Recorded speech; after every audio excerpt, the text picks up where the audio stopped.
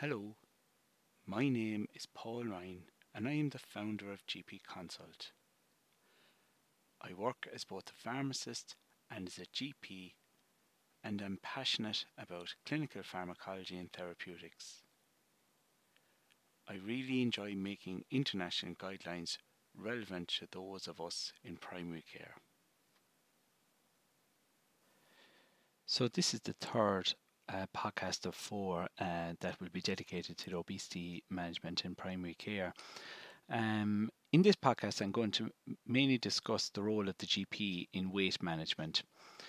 So, GPs can be afraid that it will harm relations with the patient if they raise the issue of obesity or of patients being overweight. But there was a study done about 6 years ago now at this stage, published in the BMJ, that states that patients wanted their GP to be involved in weight management, so patients want us to discuss weight management with them. Every GP has their own way of bringing up the conversation about obesity or patients being overweight. I tend to ask patients if they're in for another reason in our practice, and if I just might say to them, look, do you see yourself as healthy or unhealthy?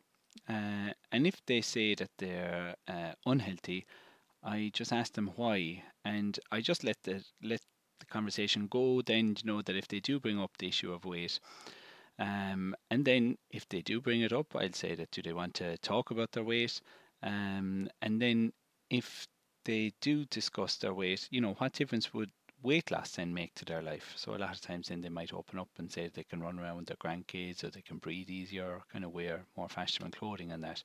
And these are things that motivate people.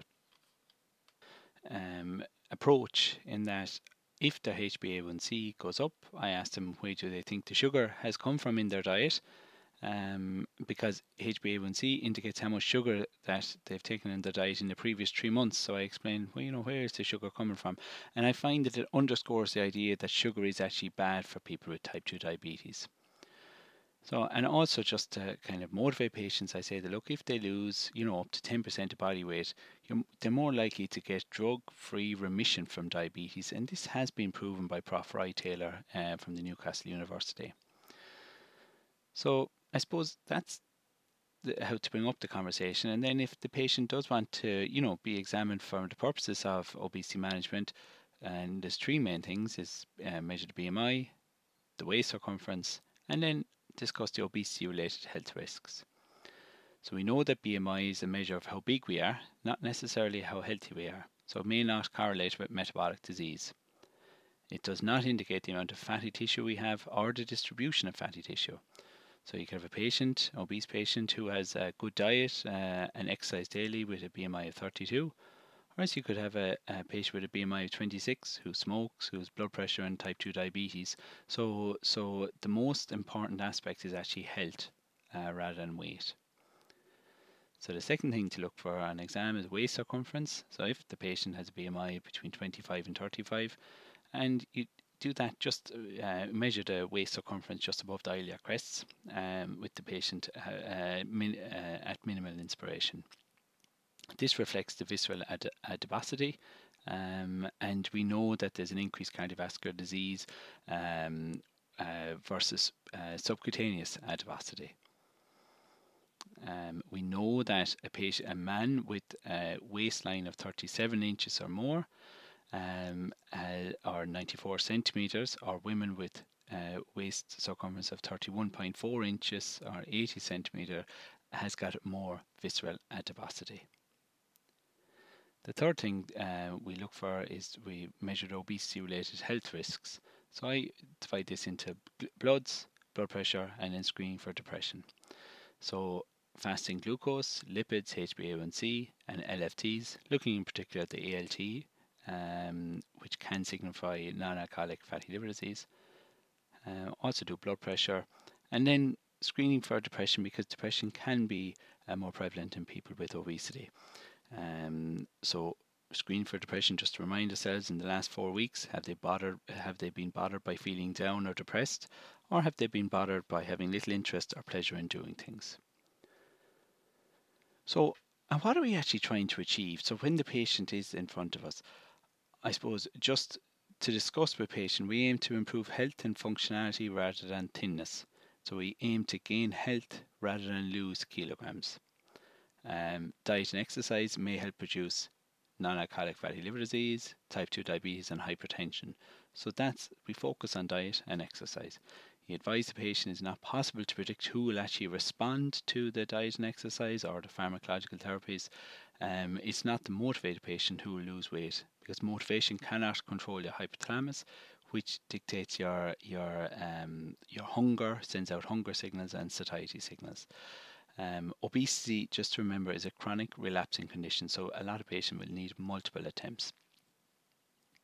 So just to discuss physical activity, this helps to maintain weight loss. So you encourage less TV and screens, 30 minutes of at least a moderate intensity 5 days a week or more.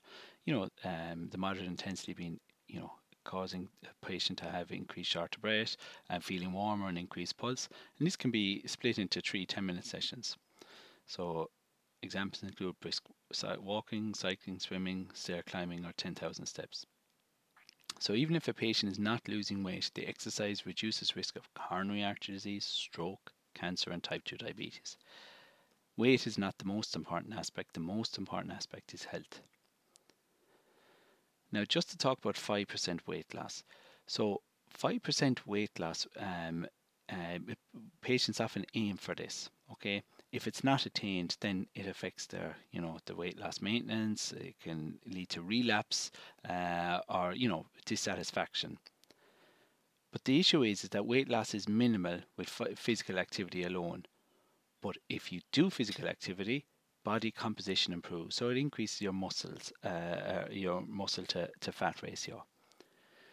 5% weight loss has substantial health benefits, and that was shown in a study published in Lancet 6 years ago. So he emphasized the health benefit rather than the cosmetic benefit of weight loss. So those, I suppose, and it also in the same study it showed those who successfully maintained the weight loss engaged regularly in 1 hour physical activity a day. They consumed a low-calorie, low-fat diet. They had breakfast regularly. They self-monitored their weight, and they maintained consistent eating patterns during the week and at weekends. So that brings me to the end of today's podcast. I hope you found it beneficial, and I'm looking forward to delivering my next podcast.